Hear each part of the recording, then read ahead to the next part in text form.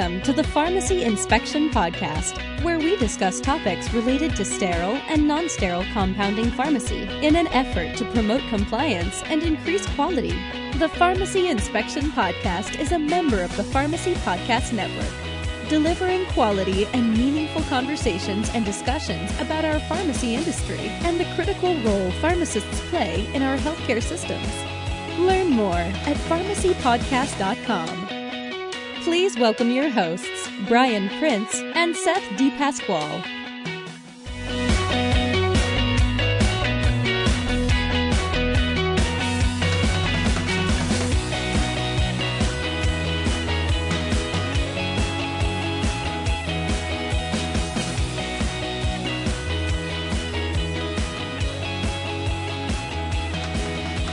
This podcast is being brought to you by Encore Scientific. With over 70 years of combined experience, the Encore team is able to provide the highest quality chemicals, bases, equipment, and consulting services at the lowest possible cost to your pharmacy.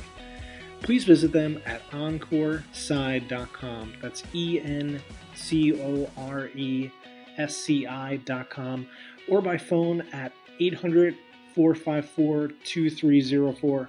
and discover the benefits of a relationship with Encore Scientific.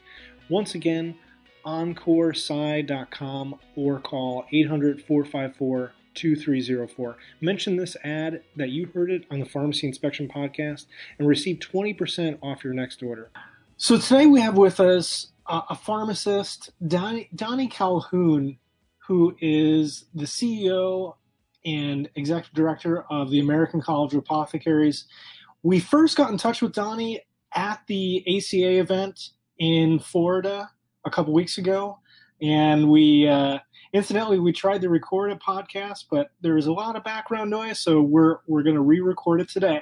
So, Donnie, tell us a little bit about yourself and your start in pharmacy, and then moreover into anything you've done within compounding pharmacy, and what led to you getting into ACA.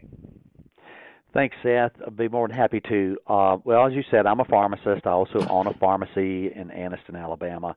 I started my career graduating from Sanford University way back in the good old days, 1987, so I'm kind of dating myself there. And I went into retail pharmacy right away. I worked for a regional chain here in Alabama, and bought my first pharmacy in 1991. And over the years, I've owned a multitude of different pharmacies in different locations. I had home infusion company. I had DME locations.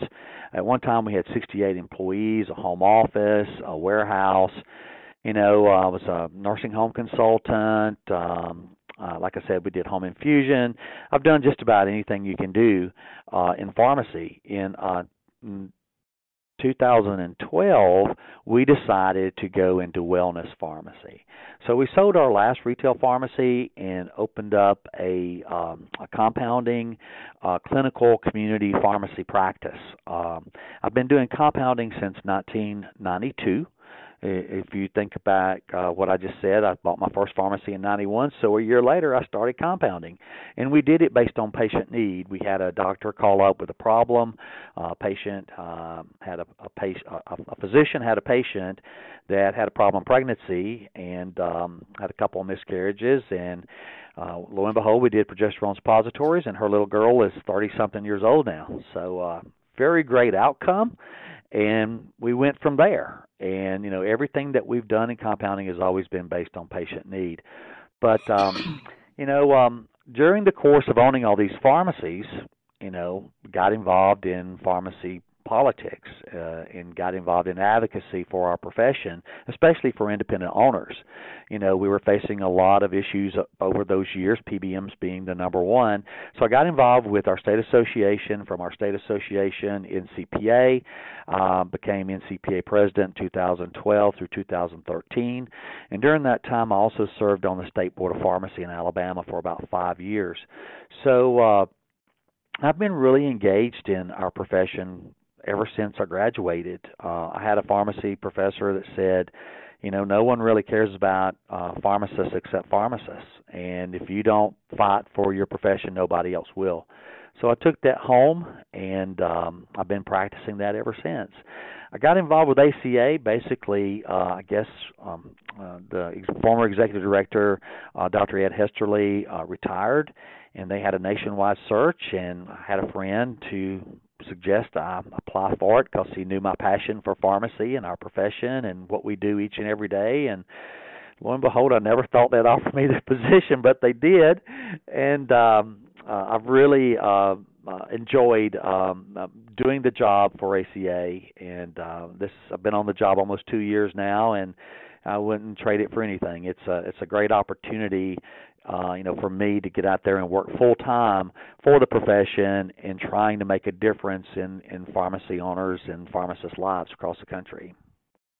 My favorite part of the podcast series is when we always start off and we get to hear the history of our guests and the experience that they bring to the table, because I think for me, I love hearing the interesting stories. So where we want to steer this conversation is more towards education. And one of the reoccurring themes, Donnie, that we have had in weeks past over and over is that of education. And education is being a driver in our compounding industry. And even when we were listening to the guest panel at the ACA conference there in Ponte Vedra, that recurring theme kept coming up over and over as well. So tell us, what are your thoughts on education as being a major driver for the future of this business? And then also, I guess, tell us how the ACA can help contribute to that as well. Thanks, Brian. Education has been a big part of my life. I graduated from college with a degree in biology, went back to pharmacy school, started a PharmD program, so I've done a lot of things in education. In our industry, when you look at what's happening across the board in pharmacy today, it's all about quality. It's all about making sure that people that are compounding are qualified, whether it be the facility, whether you're accredited or not, and the person. I think as you see consolidation in the marketplace of the chain pharmacies, we've all seen that, right? The latest acquisition, Albertsons buying the Rite Aid stores, and of course with PBMs, you seeing, I think, Caremark buying Aetna. So there's a lot of consolidation going on, and why is that? It's all about, I think, the quality, and to be able to say we've got some of the best programs out there. We want to make sure that the things we're doing meet a high standard. And, of course, we all know that when we get those contracts that say we want you to be credentialed, tell us what those are. I just don't see us continuing to go forward with the regulators, with all the things coming down from USP, from FDA, and from the government, boards of pharmacy and others, that we're going to be able to just practice with a pharmacy degree. I'm a RPH. I mentioned that, went back to school for PharmD, and gives you an extra year clinical practice. And you're starting to see out in the marketplace now where there are networks being formed for clinical services in the community setting. More and more pharmacists are working in clinical services in hospitals, in physician practices across the country. So education is going to become more and more and more important if you want to move ahead as a pharmacist. And I do believe getting those extra credentials is really going to set people apart in our profession. One of the things that was really stressed to me early in my career was continuous professional development, where you should always be striving to better yourself day in and day out, with what you do each and every day. If you were a carpenter, you can be a basic apprentice, you can be a level 1 carpenter, but it takes you years to become a master carpenter. Well, you got to think about pharmacists the same way. Get out of pharmacy school, you're really not an apprentice, but you are a beginner. But it takes you a long time to become that master pharmacist. So I think as we're going to have more and more pressure put on our profession by the regulators and by the government and by payers and also by patients, patients are going to start demanding that the care they receive are from the very best providers that are out there. And that needs to be, our people. That needs to be pharmacists who want to be that master pharmacist and get those credentials that they need. The ACA has been around since 1940. ACA is a best practice organization. When it was started with 4 basic fundamentals: education, training, entrepreneurism, and mentoring. And the reason for that is you can get all the training in the world, all the education in the world, but if you don't have a mentor, it's probably not going to help you a whole lot. And if you don't have a little entrepreneurial spirit, it's not going to help you a whole lot either. So you've got to have those 4 core tenets to be that master pharmacist. And that's what ACA was started about in 1940, is for an organization to help pharmacists have the very best practice that they could have. And if they have the best practice, odds are they're going to be very, very successful people. And we've seen that over the years with a lot of our members. ACA is, I think, especially suited to help pharmacists with that postgraduate education. Once pharmacy school's over, where do you get training in compounding? Where do you get training in clinical services? How do you learn how to take people off proton pump inhibitors? ACA is where you can get that. ACA, we work with college professors, pharmacy school professors. We work with clinicians. We work, with pharmacists who have years and years and years of experience, who are those master pharmacists, to share their experiences and help people learn how to create new programs to help them increase their ROI and their bottom line. So I think ACA is perfectly suited, to help people, with what's coming down the pipe in education for pharmacy. Donnie, where do you see the field of compounding going with all of the, like you mentioned, regulations and FDA involvement more and more, and not only that, not only where you see that going, but you just mentioned a whole bunch of things that ACA does in terms of education. How do you see ACA positioned to bring compounding pharmacy to the next level, or maybe the next 5 years of what's to come? First of all, where do you see that going, and how is ACA positioned to assist with that? Thanks, Seth. That's a great question. So, we all wish we had a crystal ball, right? But just trying to read between the lines with what we're seeing coming out of USP. Got a lot of great people that volunteer to work for USP and try to do the right thing to make our practice the best it can be. But one of the things we all have to remember is USP guidelines and standards are minimum. Think about that for a minute. Minimum standards, and most of us in the profession fuss about them, how strenuous they are and how hard they are to comply with. Well, I don't think they're going to get any easier. In this age of technology, with smartphone technology, computer technology, robotics, everything else that's out there, I think the demand on humans, pharmacists and healthcare providers in particular, is going to just grow and grow and grow. FDA, of course, with compounding, is going to create new programs. I believe they released guidance documents for smaller pharmacies to encourage them to become 503B providers. So we're going to continue to see scrutiny on the compounding side of the pharmacy practice. For me, compounding has always been the art of pharmacy. That's where pharmacy came from. 5,000 years ago, the apothecary was the village healer. And from that apothecary, you got physicians, podiatrists, dentists, pharmacists. You got everybody out of that one person who was the apothecary back in the day. Well, now governments dictate what that person and those persons can do to help patients. So we all have to be prepared for that. We can't wait and be reactive. We all need to be more and more proactive. So I don't think the rules are going to get any easier for compounders. And one of the reasons for that is, as I said earlier, USP is the minimum standards. State boards of pharmacy who give us our licenses and our permits to own pharmacies, they're going to require more and more documentation of proof that you are qualified to do the things you want to do. For instance, in Massachusetts, they're requiring pharmacies that do veterinary compounding to prove they've had veterinary compounding training. So I can see that spreading all over the country.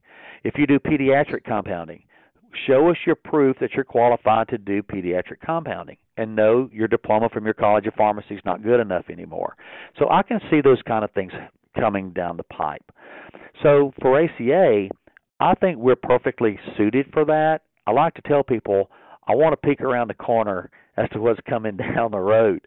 I don't want to stick my head out because, you stick your head out sometimes you can get hit, So I don't want to do that. I just want to peek really quick and stick my head back so that we can try to kind of gain an insight as to what we believe the future is going to hold so that we can start preparing to come out with programs that can help people,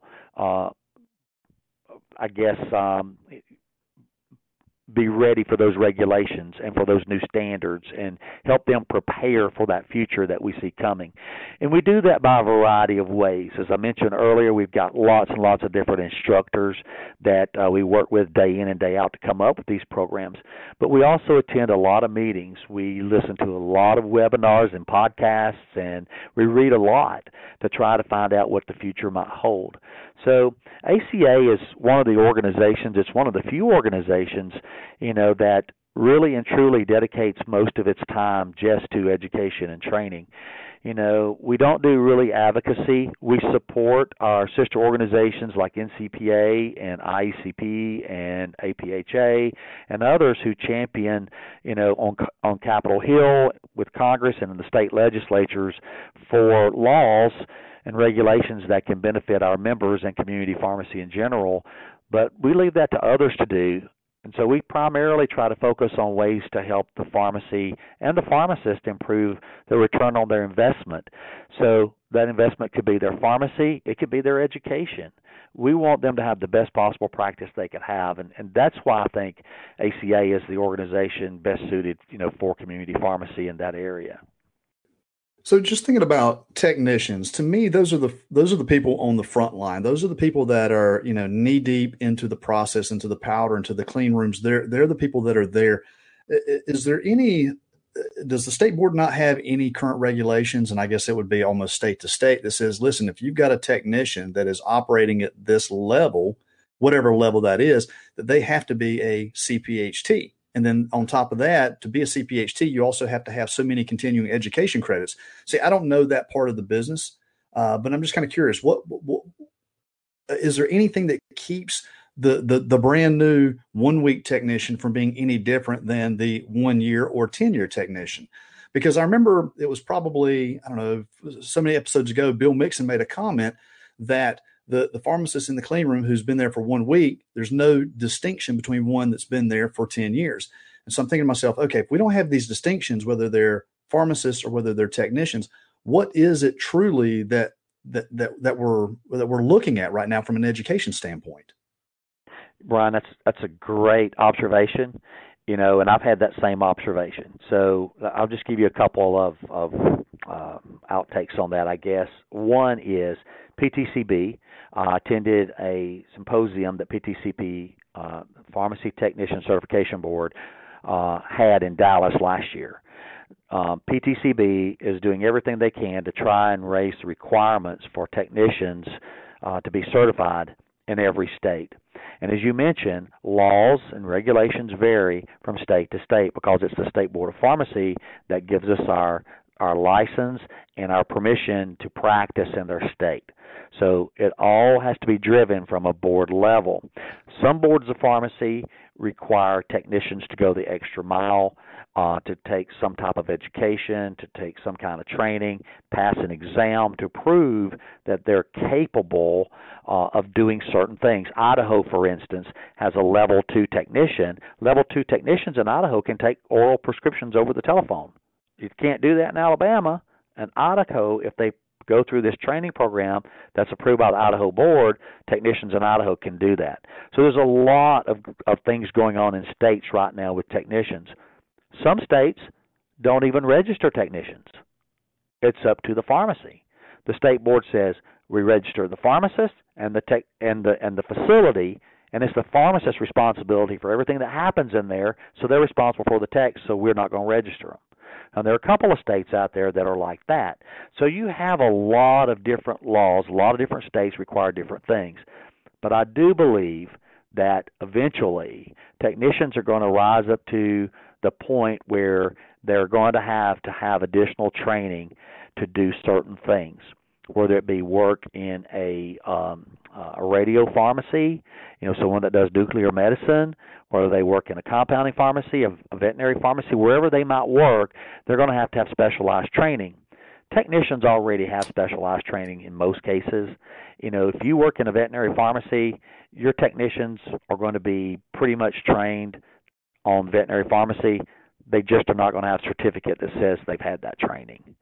So I think that's another place that ACA really fits in. We do some of those type trainings, and we're working on plans now to come out with some accreditation standards for pharmacists and technicians in the future, so that you can have a different distinction with your license to say, I've gone through this process, and now I've taken a national exam. I've been accredited to be able to do this.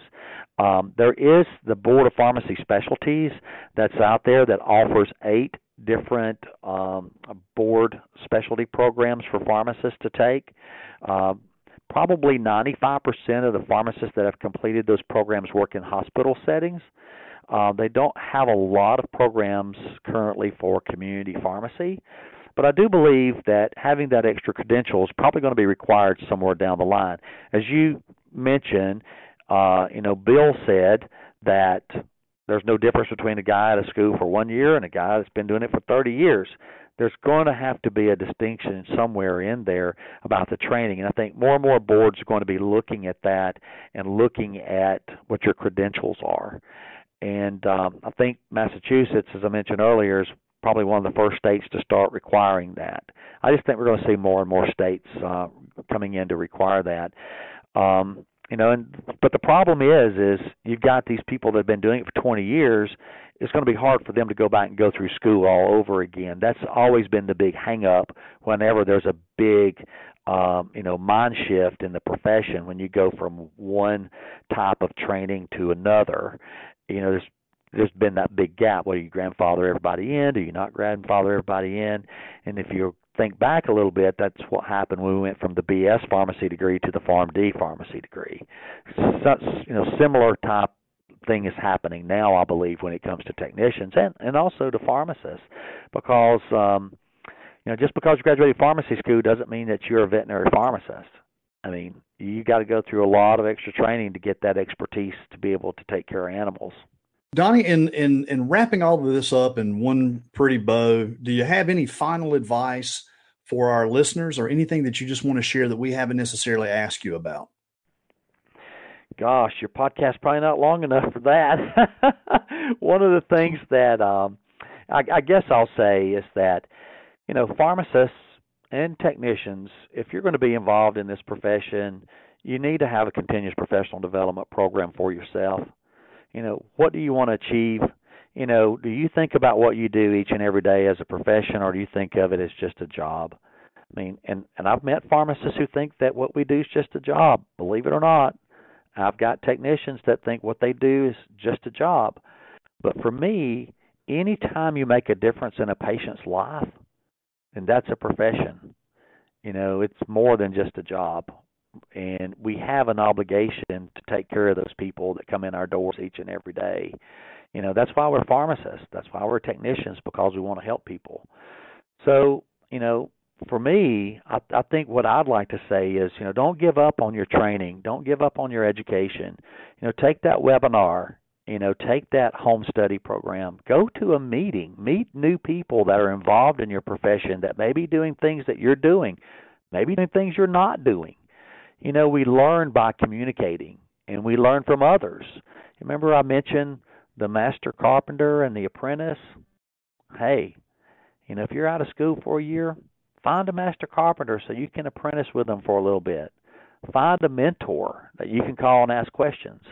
That would be the advice I'd give anybody. You're never too old to learn. I mean, look at me. I learn something new every day. And when people ask me, well, don't you get tired of doing that? I'm going, look, if you're not learning something every day, then what are you getting up for?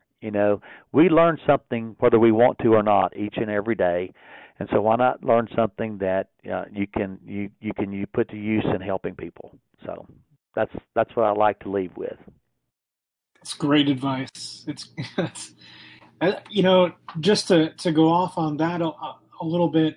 The thing is that I didn't really start out in compounding as a pharmacist, and I had to find my way into it. And you're right. Even myself along the way, I did see myself in jobs rather than as a professional, and some better than others, but at this point, I've refocused, and I think a lot of that stuff kind of comes in waves. Sometimes you might be in what you kind of think is a job, but the difference there, and you touched on this really well, is that continual learning throughout your career. And I think that's what really has honed it in for me and locked it in on compounding. So, yeah, it's great advice. Thanks. Absolutely. I will echo Seth's sentiment there. And it's funny because I think we're going to have to get a new banner printed up. But our official motto of this, it is typically like raising the bar, but it's really, you don't know what you don't know. And the only way that we're going to know is when we get together at these conferences and we get to talk back and forth, we get to collaborate. Some of the conversations, see, I'm an outsider in this business. And so I'm always learning something new. And even when people, Brian is an expert, I'm like, no, with an expert. I am a lifelong student. I am continuously dumping information into my mind, into my brain, because I'm always trying to play catch up or make sure that I'm bringing value to this industry. So I love the fact that you said, you know what, we've got to learn something new every single day. That resonates in my heart. So, Donnie, again, we appreciate you joining us on the Pharmacy Inspection Podcast. We hope to have you again sometime in the near future. But again, I guess, hey, we'll probably see you at Compounders on Capitol Hill in about Absolutely. Looking forward to that. And again, thank you, Seth. Thank you, Brian, both for having me as a guest and letting me talk a little bit about the profession and especially ACA. It's a great organization for anyone out there. Give us a look. It's acainfo.org. We're there to help. So give us a ring and let us see what we can do for you. And now a special thanks is extended from Seth and I to Encore Scientific for sponsoring the podcast series that was recorded at the ACA's annual conference. Encore Scientific is a manufacturer and distributor of high-quality, compendial-grade raw ingredients, buffers, solutions, lab equipment, lab supplies, and ready-made topical bases to lots of industries that include the pharmacy, cannabis, R&D lab, nutraceutical, and personal care markets. Discover how a relationship with Encore Scientific can make your life and company more successful and less stressful by visiting EncoreSci.com. That's EncoreSci.com, or calling them direct at 1-800-454-2304. And as well, I'd like to extend a special thanks out to you, to all of our listeners who join us week after week. Thank you so much. And until next week, keep raising the bar.